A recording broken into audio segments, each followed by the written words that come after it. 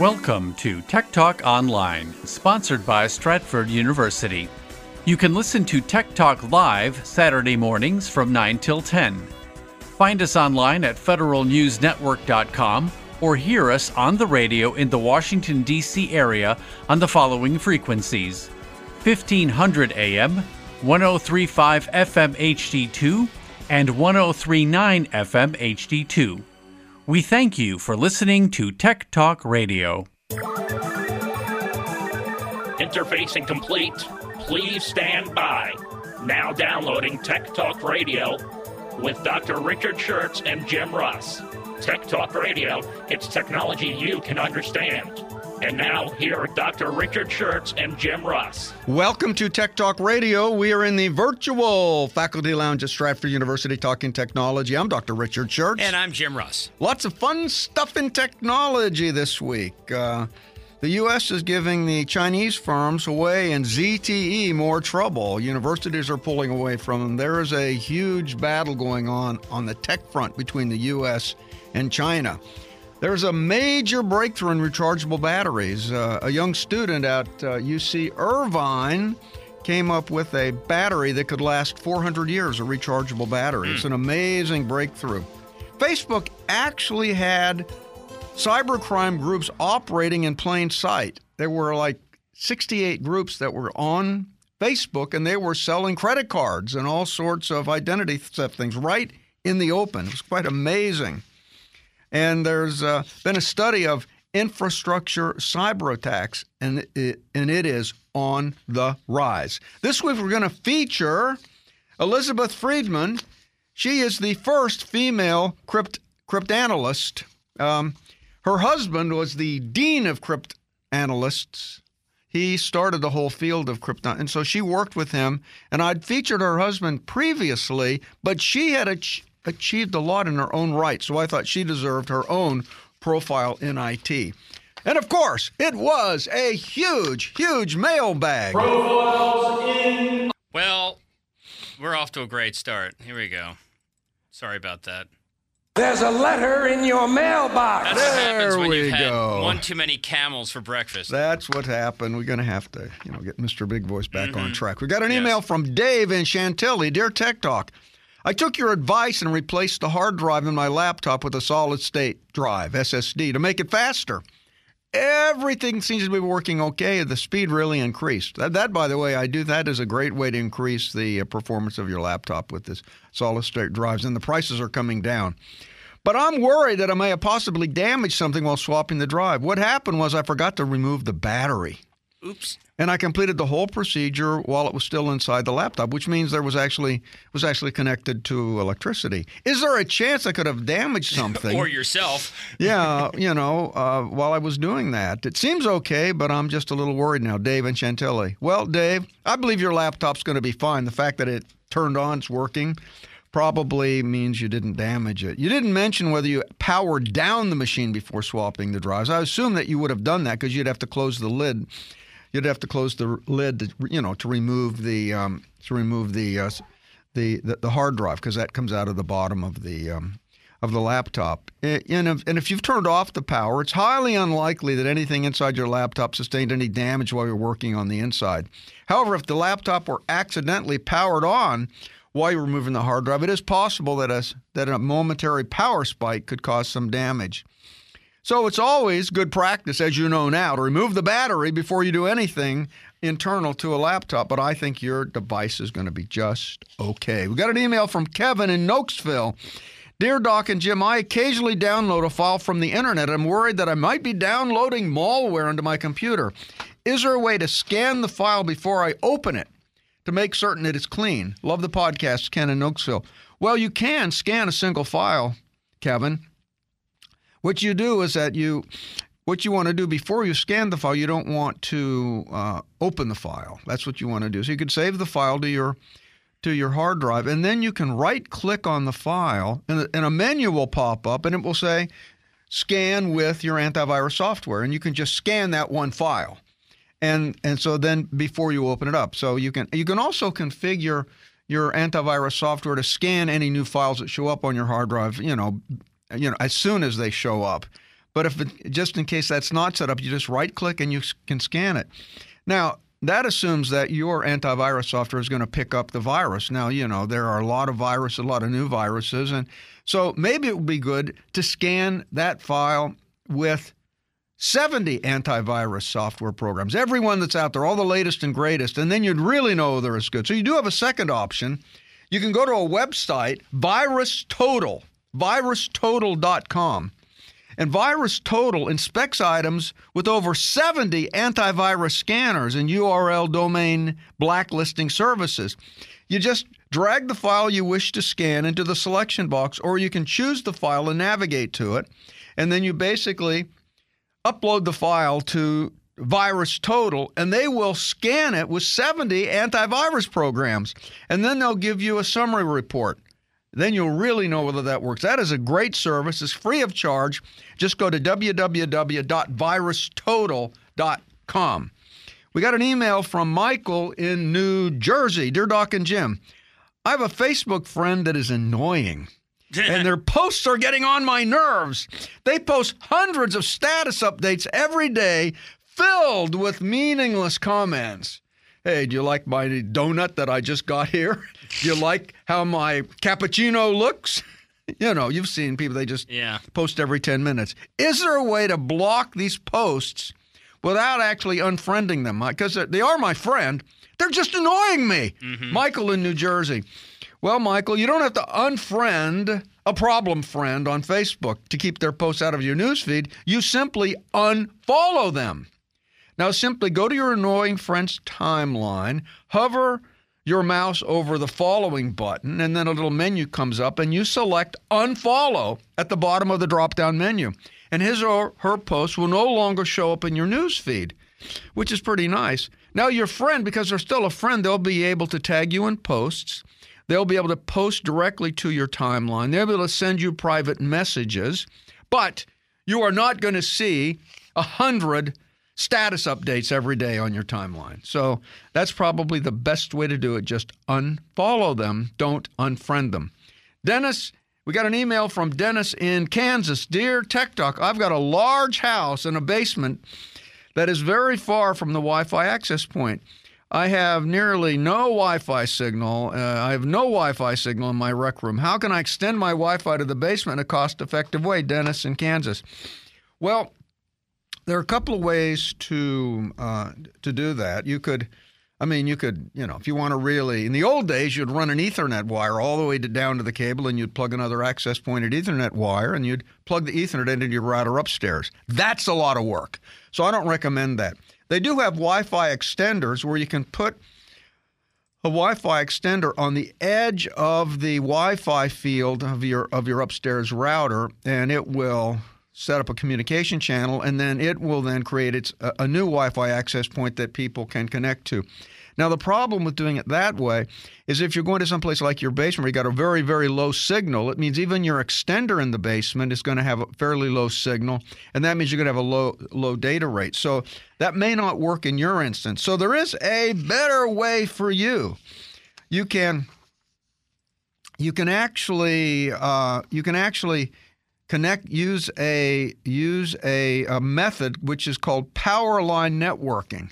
And what you do is there's an inexpensive power line networking Wi-Fi extender kit that provides fast wired and wireless connections to your home without having to run any wires.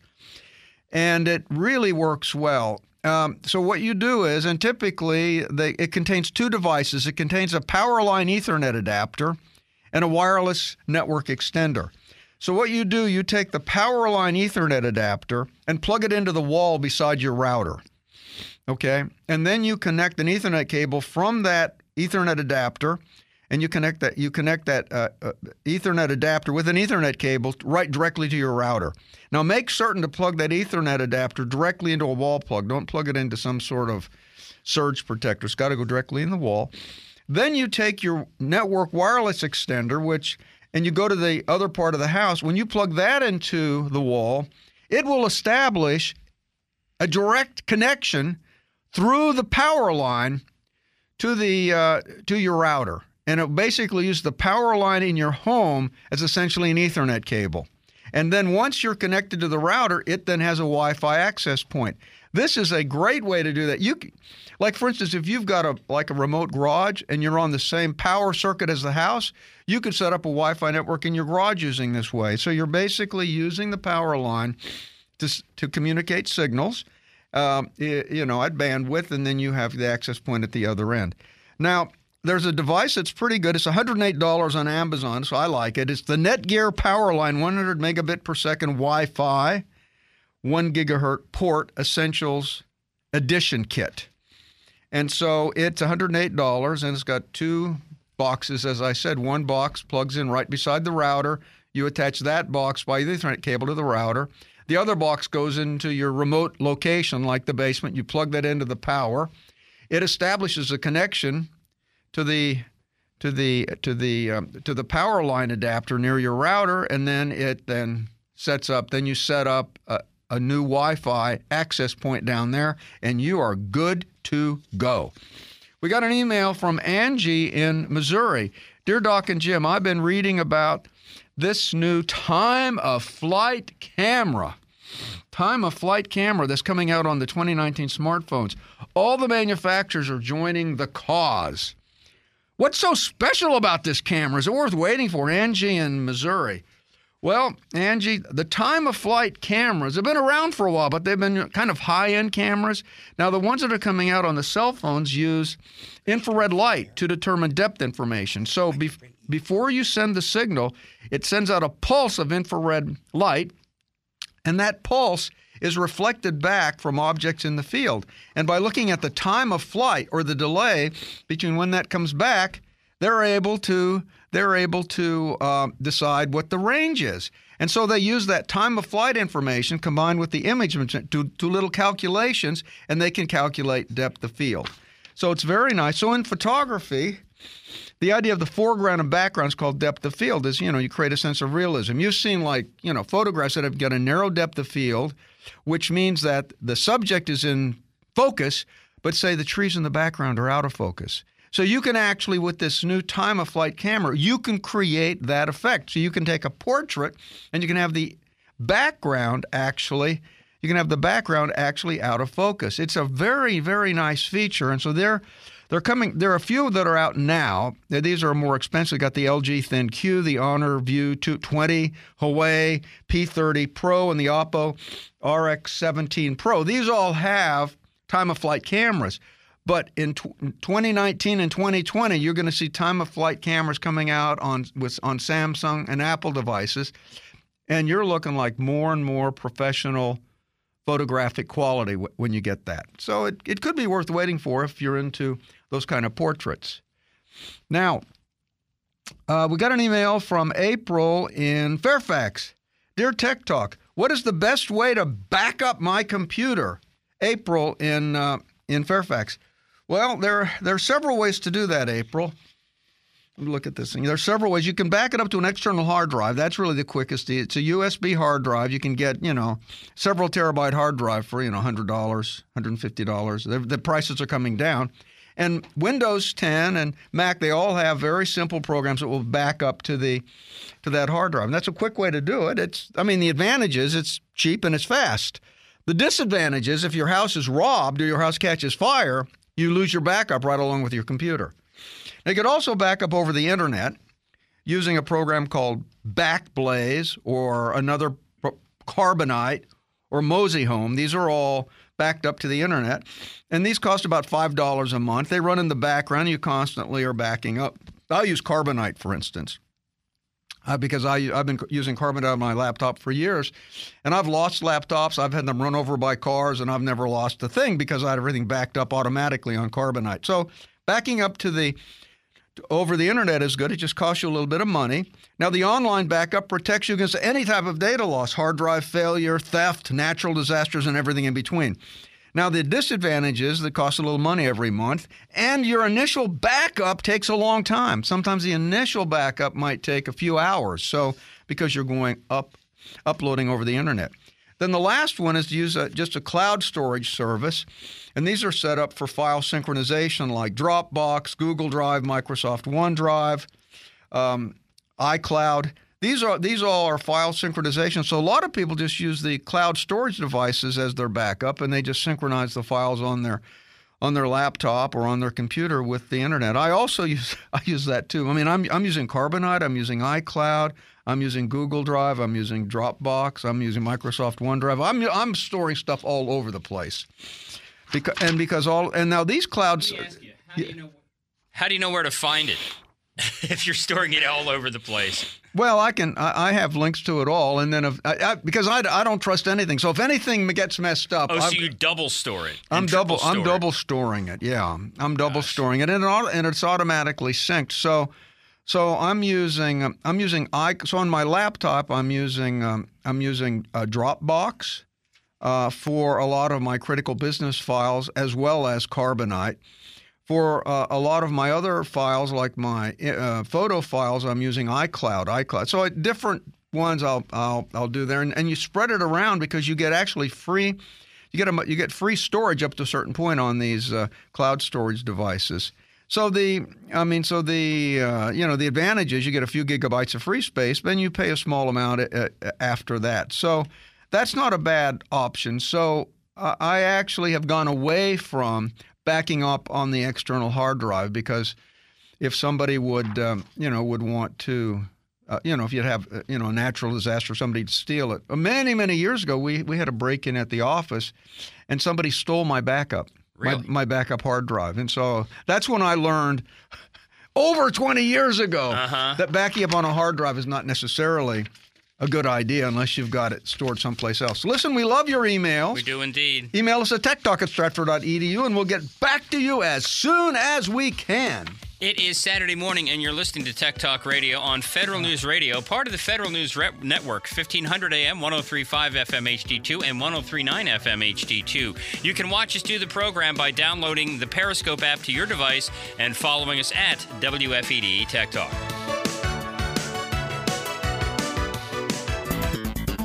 If it's technology, it's Tech Talk Radio. IT trends, software, the internet, and IT careers. More of Tech Talk Radio, presented by Stratford University, coming up in a moment.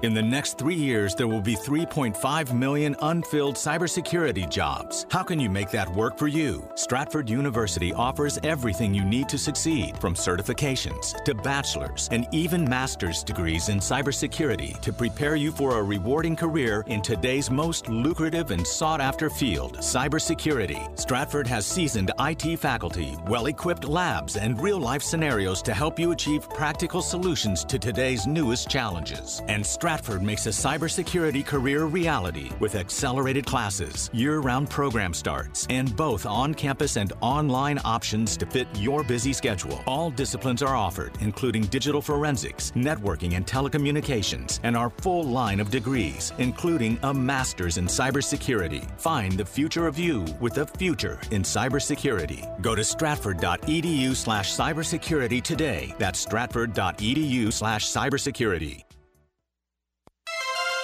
If it's technology, it's Tech Talk Radio.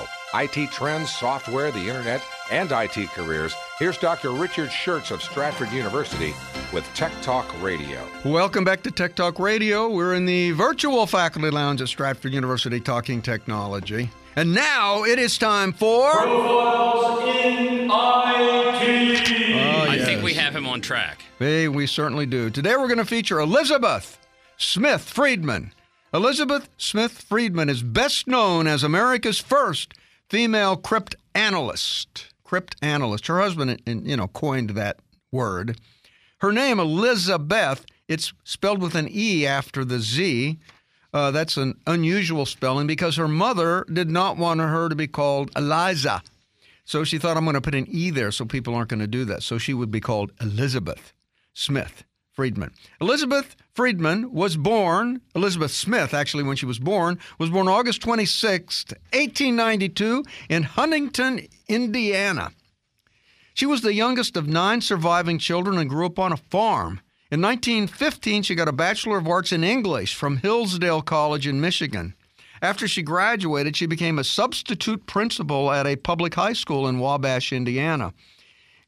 she could only take that job for about a year. So in 1918, she began working at Riverbank Laboratories, in one of the first facilities in the U.S. founded to study cryptography.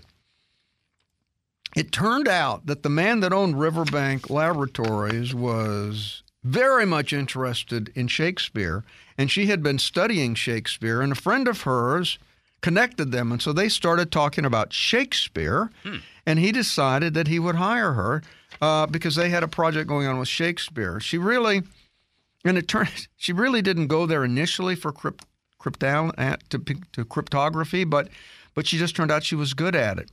And here was the project that they were working on. They were trying to prove that Sir Francis Bacon had written Shakespeare's plays and sonnets by decrypting enciphered messages that were supposed to have been contained within the plays and poems. So they were looking for encrypted messages inside of Shakespeare's plays that had been placed there when Sir Francis Bacon wrote it, and that was supposed to prove that actually Sir Francis Bacon was the author. So she worked on that initially, but then there was another guy that worked there. Elizabeth Smith went there. There was another guy by the name of William F. Friedman. He was working on a number of cryptographic projects. So they started working together. They worked together for 4 years there at Riverside. After 2 years, they got married. So she became Elizabeth Smith Friedman. And William F. Friedman, her husband, I'd featured him before. He's the dean of cryptography. He's written many books on it. He was like very, very well known in the cryptographic field. In 1921, but the reason I'm featuring Elizabeth is that he gets all the credit for stuff and they sort of just swept her under the rug. But she did a lot of stuff on her own, and I wanted to feature her. In 1921, the Friedmans left Riverbank to work at the War Department in D.C. Elizabeth had a team, and they were decoding messages there. She had a team. She was always not working with her husband. She had a team that deciphered many encoded messages that were cropping up during the Prohibition. Because you remember, during the Prohibition, they couldn't sell alcohol. Yet there were a lot of smugglers smuggling alcohol into the country, and the feds were trying to catch these guys. And these smugglers got pretty smart because they would communicate over the radio, but they would encrypt their messages. And they would do various encryption techniques so the feds could not figure out what they were talking to. So her job was to take these encoded messages and decrypt them. And so she solved many, many notable cases in the Prohibition era, including some codes that were written in Mandarin Chinese. So that was the first application of cryptography, was to sort of catch the rum runners in the Prohibition area. That's actually, I didn't realize that until this weekend. And I always thought it was like, we were like fighting with other countries. No, it was the rum runners. It's the booze. It was the booze that got it started. And these guys were getting progressively more sophisticated codes as it went on. In 1923, Friedman was hired as a cryptanalyst for the U.S. Navy.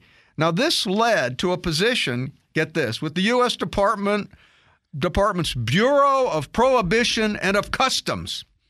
She solved the bulk of the intercepts collected by the Coast Guard stations in San Francisco and Florida itself. She was so good at this pattern matching. And she had an ability to this, and so they would just give her the messages, and boom, she could just crack these codes. She was just good at it. She was like probably one of the best code crackers that the U.S. had at the time. She just had a talent for it. In October and November of 2029, she was recruited in Houston, Texas, to solve some 650 smuggling cases that had been subpoenaed by the U.S. attorney. There was smuggling down there in Texas too, and she was responsible for providing decoded information that resulted in the conviction of the narcotic smuggling brother Ezra brothers. So she was down there, doing decryption of narcotic communications. And her cryptoanalytic responsibilities began to mount. Everybody's bringing her more and more and more stuff, and she actually could not, she could not decrypt an unlimited number of messages. So she thought she needed to train some other people. So she set up a teaching program to train other analysts cryptanalytic fundamentals, including deciphering techniques.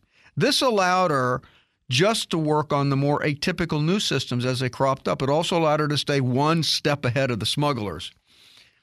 Then in 1937, Canada sought Friedman's help with an opium dealer problem. And her solution was to decipher an unknown Chinese enciphered code. And that led to a conviction in this opium case. During World War II, her Coast Guard unit was transferred to the Navy, where they solved the difficult Enigma machine code used by the German Naval Intelligence. Remember, we've talked about Enigma before. This was also solved by the intelligence unit in Britain, and Turing was involved in that. But actually, I did not realize that her unit independently solved the Enigma code used by German Naval Intelligence. After retirement, Friedman and her husband, as you would expect, collaborated on the Shakespeare Project. They went back to the Shakespeare Project. And they did an analysis, and they concluded by looking at writing patterns and looking at all sorts of sophisticated pattern analysis that Bacon had not written any of the books. They actually, and this work that they wrote was actually well acclaimed by all the Shakespeare scholars because it really put to bed a major controversy in the whole area of Shakespeare. Following her husband's death in 1969, Friedman devoted much of her retirement to compiling a library and bibliography of his work. And it's probably one of the most extensive libraries of cryptography in the U.S. Friedman died on October 31st, 1980 in Plainfield, New Jersey at age 88. And there you go, Elizabeth Smith Friedman, the first female cryptanalyst in the United States. Interesting. I hope you're paying attention to what we were just talking about, because the knowledge that the doctor just imparted upon you could turn into free lunch. So stand by for the pop quiz here on Tech Talk Radio, heard every Saturday at 9 on Federal News Radio, part of the Federal News Network, 1500 AM, 103.5 FM HD2, and 103.9 FM HD2. Watch us do the show live every Saturday morning by downloading the Periscope device app to your device and following us at WFED Tech Talk. If it's technology, it's Tech Talk Radio. IT trends, software, the internet, and IT careers. More of Tech Talk Radio, presented by Stratford University, coming up in a moment.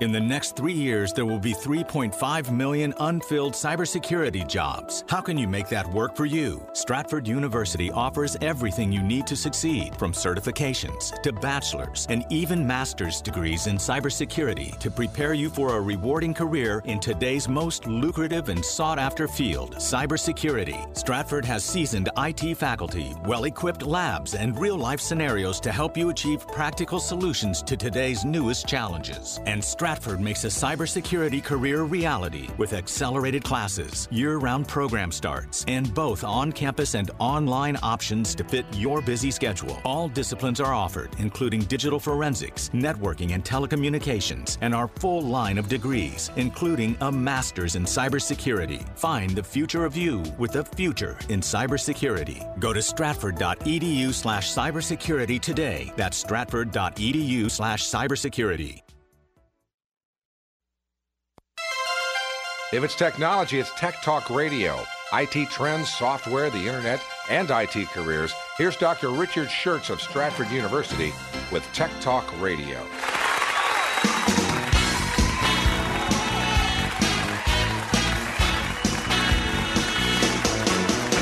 Live from Washington, it's the Stratford University Pop Quiz with Andrew Mitchell, Jim Ross, featuring Mr. Big Voice, with musical guest, the Stratford University Junkyard Band, and your host, Dr. Richard Schertz. Oh, yes. Thank you. Thank you. There you go. Okay, there we go. Thank you. Please sit down. Please sit down. They're I know. rather compliant this morning. I know it's exciting to be here in the studio, but just control yourself. This is not simply a radio show. This is a classroom of the airways, and we're going to assess the student body to see whether you have been learning anything. And if you get the correct answer to our pop quiz, you'll win tickets to fine dining at one of the Stratford University dining rooms, and you'll also get an A+ for today's show. Earlier in the show, I talked about Elizabeth Smith Friedman. She's the first female cryptanalyst, and she got her first job at Riverbank Laboratories. What fact or what method did she use to get that first job? What interest did she have that got her that first job at Riverbank Laboratories? If you know the answer to today's question, well, that's just great. In order to turn it into free food, you must give us a call with the correct answer. If you're dialing us from west of the Rockies, it's 877-936-9333. Calling from east of Playa del Shirts, Virginia, it's 877-936-9333. If you're trying to smuggle stuff across the border from Canada, call us on the wildcard line, 877-936-9333. And of course, anyone else, anywhere else may try us on the international line, 8779-3639-333. Now, once again, here's Dr. Richard Schertz. And if you want to reach us from Stratford on the Avon, you can simply connect using Skype. Connect to Tech Talk Radio 1, and your call will be forwarded to the studio free of charge. Andrew Mitchell, our adjunct professor for price distribution and crowd control, standing by to take your call. So, dial now. There you go. All right. MIT has cut ties with the Chinese firms Huawei and ZTE. Massachusetts Institute of Technology has just severed those ties. MIT is the latest educational institution to unplug the telecom equipment made by Huawei and other Chinese companies to avoid losing federal funding. In addition, collaborations with China, Russia, Saudi Arabia would face additional administrative review procedures. Britain's Oxford University stopped accepting funding from Huawei this year. U.S. sanctions forced ZTE to stop more business from using them between April and July of last year after the Commerce Department officials said it broke a pact and was caught illegally shipping U.S. origin goods to Iran and North Korea. In Beijing, the foreign minister referred questions to the two companies but said the Chinese firms are required to abide by local laws. So this is a continuation of the battle over technology supremacy between the U.S. and China. Okay. Keep on going. We don't have a winner yet, I don't think. Okay, we got, let's talk about this rechargeable battery that can last 400 years. In 2016, a battery that lasts a whole lifetime was created by Mia Lee Tai, a former PhD student from UC Irvine, University of California, Irvine. She made the discovery while studying the properties of gold nanowire for commercial batteries. Typically, gold filaments lose their integrity and the battery dies after 5,000 or 6,000 cycles. Now, nanowire is 1,000 times thinner than a human hair. The increased surface area of the microscopic wires allows greater storage and transferring capacity for electrons. Researchers have been trying to use the material for a long time, but it ages because it's so fragile. By coating the gold nanowire with a type of electrolyte gel, Tai was able to create a circuit that withstood 200,000 charge cycles in the span of 3 months, during which time there was no loss in performance, nor were there any nanowires fractured by repeated use. Mai said she was just playing around. The thing worked when she put this gel on. Now, Tai's invention could eventually lead to commercial batteries that never require replacement. Wouldn't that be great for a cell phone? That would be fabulous for a whole lot of things. Man, I would just love it. They could be used to power everything from computers to phones to cars to appliances. You see, battery technology is holding us back on a lot of fronts. Mm-hmm. That is a huge breakthrough, and it was just She was just playing around. It was just an accident almost. Now, researchers at UV Irvine still don't know why the electrolyte gel preserves the nanowires, and they're doing additional research. And it's going to take a few years before they can scale this technology for commercial use. Okay. All right. Let's see. Let's just step into uncharted territory. Let's try to get the phones on the air. We've got somebody who'd like to play the contest. Daniel is calling from Middleburg. Daniel, are you there, sir? Wait a minute. Daniel, are you there? There you are. Oh, they hey, work. the phones work every the day. Phones Baby work. steps. It's a miracle. All right.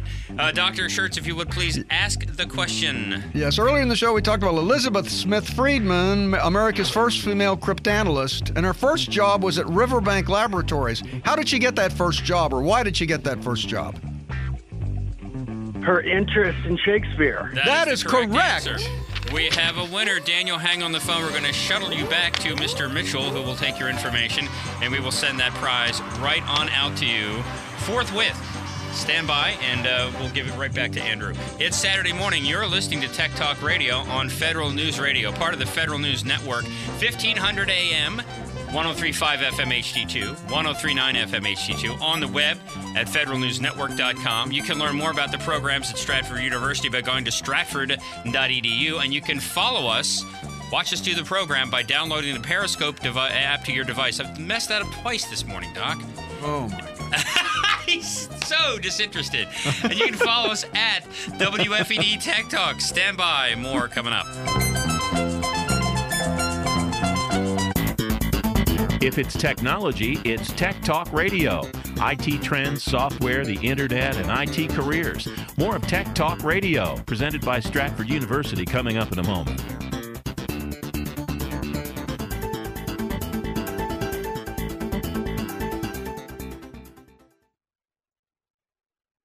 In the next 3 years, there will be 3.5 million unfilled cybersecurity jobs. How can you make that work for you? Stratford University offers everything you need to succeed, from certifications to bachelor's and even master's degrees in cybersecurity to prepare you for a rewarding career in today's most lucrative and sought-after field, cybersecurity. Stratford has seasoned IT faculty, well-equipped labs, and real-life scenarios to help you achieve practical solutions to today's newest challenges. And Stratford makes a cybersecurity career reality with accelerated classes, year-round program starts, and both on-campus and online options to fit your busy schedule. All disciplines are offered, including digital forensics, networking, and telecommunications, and our full line of degrees, including a master's in cybersecurity. Find the future of you with a future in cybersecurity. Go to stratford.edu/cybersecurity today. That's stratford.edu/cybersecurity. If it's technology, it's Tech Talk Radio. IT trends, software, the internet, and IT careers. Here's Dr. Richard Schertz of Stratford University with Tech Talk Radio. Welcome back to Tech Talk Radio. We are in the virtual faculty lounge at Stratford University talking technology. So the question on the table is, should humanity merge with robots? I say no. Renowned theoretical physicist Michio Kaku believes that is the next logical step in our evolution. Now, Michio Kaku, he is a deep, deep thinker. He was in string theory. I love reading his books. He's a very, very lucid writer when he's explaining complicated things. According to Kaku, robots are pretty stupid now. However, by the end of the century, they may be as smart as a monkey. But more importantly, by the end of the century, they could become self-aware. And when computers become self-aware, they're dangerous. Yep. Remember 2001 and HAL tried to kill off all of the astronauts because they were going to try to shut down the computer? So once these computers and this artificial intelligence become self-aware, we may not be able to control the outcome. Now, Dr. Kaku was referring to the alarming predictions about AI expressed by Elon Musk, who also feels that artificial intelligent machines could threaten the human race in the future. Now, Mark Zuckerberg has a differing view on AI. He's more optimistic. He says it'll be a boom for business in the near future, and we should just go for it. Now, Kaku believes that Zuckerberg is right in the short term, because AI will give us prosperity, jobs, reinvigorate the economy. But in the long term, he thinks that we just can't be naive about this. If robots become self-aware in the next 100 years, as he predicts, then being naive could make humans go the way of the dinosaurs, just like the astronauts on the 2001 Space Odyssey. Kaku believes that at some point in the 22nd century, we should merge with them. He says it just makes sense. We should use that technology to enhance the human race so that we have superhuman powers. Now, researchers are already working on ways to develop super strong synthetic muscles. They're developing a bionic lens that could give superhuman vision. They're even working on brain implants that would let you translate your thoughts into computer code. In fact, Elon Musk is working on a little plug that you can just plug into your brain, and so it will be wired directly into your brain, and you can just plug it into a computer. The once connected, so he's thinking that we should have a human connection project that there's one more thing he was talking about. There's a human connectome project that maps the human brain in its entirety. And Kaku says if it's possible to translate our entire consciousness into a powerful computer, then you could make powerful mechanical avatars, and we would be in the computer. Now, this all sounds like science fiction, and it is science fiction now. However, in 100 years, this technology is going to be here, and we have to decide what is the next step in the evolution of the human race. What do you think? I think there's going to be some augmentation. I don't know that we're going to just transfer our brain to the computer. But does it scare you that this is the next step? It's a little disarming. And so people are actually worried. I mean, they're worried about should we stop the march of technological progress in AI, or what should we do with all this machine learning? And I think the genie's out of the bottle. I don't think we're going to stop it. And we're going to reach a point where if you've got artificial intelligent machines and you merge those with weapons, you've got a huge problem. I think there are moral issues here that have to be addressed. And I think this is a case where it's important that we get non-technology people involved with this decision-making. Like, what you mean, like ethicists and things like that? Yes, yeah. Just like ethicists and that sort of thing, because it's the same thing with manipulating DNA. I mean, at what point are we going to let people manipulate DNA to manipulate babies and everything? That's a similar thing where we now have the power to do things that are pretty amazing, but also scary because we don't know the impact. So, I mean, and so what is, a little disconcerting, even Google thought that they should have an ethics board. So Google put together an ethics board. I mean, this sort of ties into that. They put in an ethics board. They've been working on it for about a year. They call it the Advanced Technology External Advisory Council, and it was going to look at ethics around AI machines, including machine learning and facial recognition. Now, after they got the board set up, one member immediately resigned, and they had another member on the board who was with the Heritage Foundation. So a lot of Google employees were protesting that this guy should be thrown off because he didn't support LGBTQ rights and he was anti-trans, anti-immigrant, and all of this stuff. And so the thing turned out to be a major, a major political tempest in a teapot. After the ethics board had been in business for 1 week, Google shut it down. And there were people on the ethics board that said, look, we were looking at the stuff Google's doing, and they didn't like what we were saying. So it's not clear that companies can self-regulate. And this is kind of an example of that, kind of a mini example. I'm surprised that Google disbanded it after only 1 week. So it was a little bit disconcerting there. But I think this is something that we have to watch, and we don't really know what the right answer is, actually. But I think computers are going to impact the next evolutionary phase of humanity. Facebook has let cyber crime groups operate in plain sight. Researchers at Cisco's Talos Security Division revealed on April 5th of 2019 that they had uncovered 74 Facebook groups devoted to the sale of stolen credit card data, identity information, spam lists, hacking tools, and other cybercrime commodities. They say those groups operate in plain sight with names like Spam Professional and Spammer and Hacking Professional. They attracted 385,000 members in all. Anyone could find them by searching basic terms like carding or CVV, which are references to security codes on the back of credit cards. Screenshots that Cisco published in the blog, summarizing its findings, showed that users were actually publishing pictures of stolen credit cards, stolen ID, offering lists of CVVs, these are the security codes, at $5 each, as well as collections of thousands of emails ripe for spamming and phishing, the type of data usually sold on the dark web. And it's being sold in plain sight by Facebook. Some of the posts that Cisco researchers found, they were selling all sorts of data, and they just finally notified Facebook of these illegal cybercrime circles, and Facebook shut them down.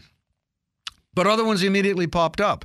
They did a search again, and they found more. So Facebook is not doing a very good job of monitoring what's going on their site. All right, let's take a break, Doc. Okay. It is Saturday morning. You're listening to Tech Talk Radio on Federal News Radio, part of the Federal News Network, 1500 AM, 103.5 FM HD2, 103.9 FM HD2. We'll learn about all the great programs at Stratford University by going to stratford.edu, and you can watch us do the program. In fact, it's been noted today that I'm wearing my Stratford blue sweater again today. This seems to be my Saturday go-to. So you can watch us by downloading the Periscope app to your device and following us at WFED Tech Talk. If it's technology, it's Tech Talk Radio. IT trends, software, the internet, and IT careers. More of Tech Talk Radio, presented by Stratford University, coming up in a moment.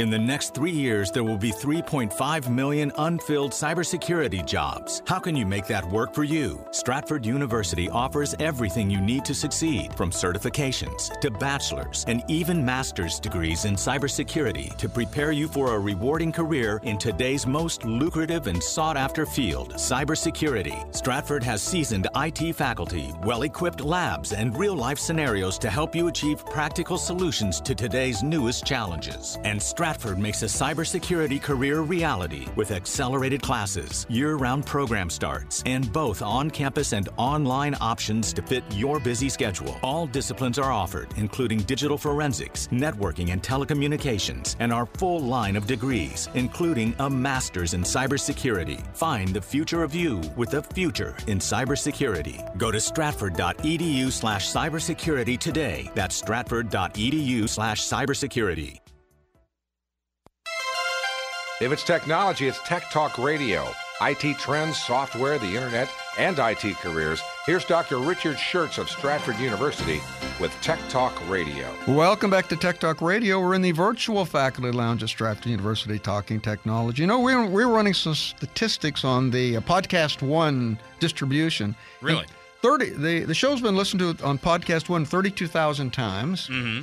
And this is the distribution. 86% of the downloads are from the U.S., and the other countries include Germany, UK, Canada, and Australia. Within the U.S., 65% of the downloads are from California. Interesting. Silicon Valley? Yeah, Silicon Valley. And that's followed by Maryland, Virginia, New York, and Texas. These are all tech hubs. And so, down in Texas, a big tech hub. Up in New York, there's a big population of international students at Tech Hub. And, of course, Maryland, a tech hub, because that's local. So it was an interesting distribution. So that's 32,000 times since when? I don't know. Since Thursday. Yeah. I think they just started gathering they just came out with Podcast One. They just started started sending them over to Podcast One not too long ago. So it's you've been on Apple What is it? What's the Apple app? That was the place where you were. I'm on Apple iTunes. Plus, yes. Plus, we've got the podcast file on the Stratford website. So it's actually in two locations. Can you check and see what kind of listership we have on either of those? Yeah, I'll check on. I don't have that because I know you've been on those for a long time. I've been on those for a while. So it just occurred to me, Stratford, because we have so many people listening in other areas, we've got a very robust online program. Mm-hmm. So we have all of our IT programs online. We've embedded in a lot of projects. We've got some built-in certifications right in those online programs. We've got a lot of projects. We have streaming applications where people that do their online program, they have access to install, they've got virtual machines, they've got a thin desktop, all the applications that they need, they when they log into the system, all their applications show up. The IT students have access to several virtual machines online where they can upload different operating systems and test them out. They can remotely configure routers and switches online. So even though you're doing an online class, it's like you're in the classroom because we have all the resources right online. So we got great online programs. And in our business programs we got a lot of built-in simulations, so you really do real things in life. And so it's really our online programs are just a lot of fun. So we don't really talk about it that much. But now that I see the podcast distribution, we got 65% of the U.S. people are in California. We got other countries.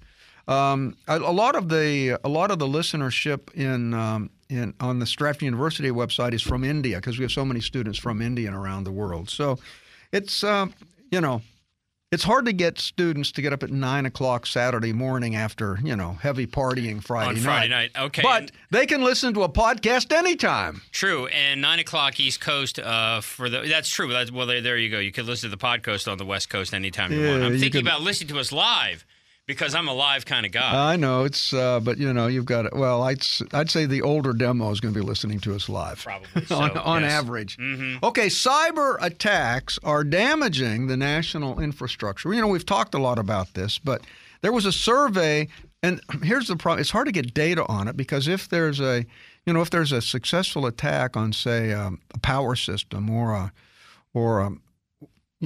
dam, hydropower system, they're not going to talk about it because they want to keep it classified. So there are attacks going on, but nobody talks about it. Nobody knows about it. So they did a survey of security professionals in 6 countries, including the UK. It was done by Ponemon Institute, and it was an anonymous survey. It was sent out to all the IT professionals in these countries who were working at these locations, and they would answer anonymously so they wouldn't impact the public perception of their particular company. And they got staffs of utility, energy, health, transport sectors. They were all questioned. They were tasked with keeping critical, and all of these staff members were in charge of keeping critical infrastructure systems running. And any details of what they were doing were often kept secret for security reasons. Now, the Ponemon Institute, which specializes in cybersecurity and privacy issues, used the anonymous poll to quiz 700 security professionals in U.S., U.K., Germany, Australia, Mexico, and Japan. Of those responding, 9 out of 10 said the organization they worked for had been damaged by a successful cyber attack in the last 2 years.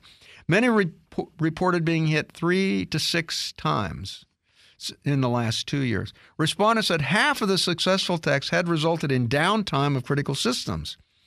This is because essential systems were knocked out as part of the attack, or operators had to turn off the system to repair the damage. This is really a big change from what we had seen before. And now we know the risk just isn't theoretical.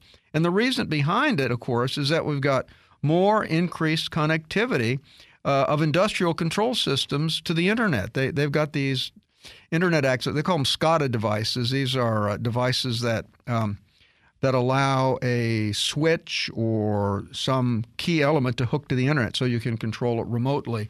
And many of these SCADA devices, SCADA, are not really secure. So companies have to protect themselves. First of all, they got to assume the attack's going to be made. They got to prepare with the right people, the processes, the technology. They got to realize the attacks aren't going to stop. So they've got to build cybersecurity into their system. They got to guard against human failings. Many attacks succeed because employees just click on a phishing email. So a lot of it is just employee training. And more importantly, they need to start sharing intelligence with similar organizations instead of just being all isolated and not communicating. So national cyber defense organizations often run online forums where experiences can be shared, and it's important to share these experiences. So this is becoming an ongoing problem that is going to have to be addressed sooner or later. Project Kuiper, Kuiper. Is that how? I'd go Kuiper. Kuiper, Project Kuiper. I would say Kuiper would be, I would have to agree with that. Project Kuiper, that's Amazon's high-speed satellite internet. Amazon plans to build a massive network of 3,000 plus satellites to provide high-speed internet access for the masses. The project is intended to give a big boost to broadband speeds, connectivity, and low latency, so that people who lack access in the developing world can get it. The constellation is planned as a network of 784 satellites in the lowest altitude. That would be 590 kilometers. They'll have 1,296 satellites at the next higher altitude. That would be 610 kilometers. The remaining 1,156 will be floating at the highest at 630 kilometers above the Earth. If all goes well, Project Kuiper will have a reach within its broadband coverage to cover 95% of the global population. Project Kuiper gets its name from the region in the solar system that exists beyond the 8 major planets. Interesting. I was going to ask that. The Kuiper belt is similar to an asteroid belt in that it contains many small bodies, all of which are remnants of the solar system's formation. In November, Amazon announced it would build 12 ground stations to transmit data to and from the satellites, indicating a grander space ambition. With this project, Amazon is going to join other big and small names in the race to build a global, affordable broadband network. SpaceX, as well as Airbus-backed OneWeb, have already announced similar projects. So this is going to change internet access around the world. Now, there's a question here. Can AI predict premature death? Yeah, it is interesting, and it's scary, too. It is scary. A team of healthcare data sciences doctors have developed and tested a system of computer-based learning algorithms used to predict the risk of early death due to chronic disease in a large middle-aged population. They found the AI system was very accurate in its prediction and performed better than the standard approach to prediction developed by human experts. The team used data from just over 500,000 people aged between 40 and 69.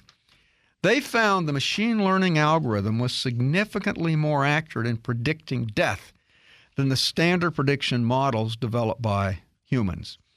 The AI machine learning models used a new study that are known as the random forest and deep learning. These were pitched against the traditional Cox regression prediction model used on age and gender. The Nottingham researchers predict that AI will play a vital part in the development of future tools for delivering personalized medicine, tailoring risk management to individual patients. They were able to get, almost an 85% accuracy in the prediction compared to something like, 60% accuracy using the human method. So AI and machine learning are going to have more and more impact in medicine.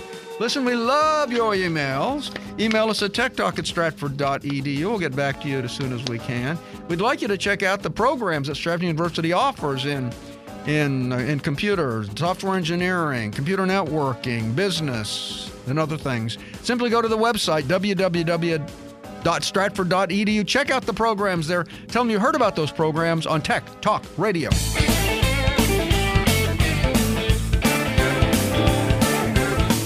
Tech Talk Radio is sponsored by Stratford University. For more information on courses at Stratford University, call 1-800-444-0804. Thanks for listening to Tech Talk Radio Online.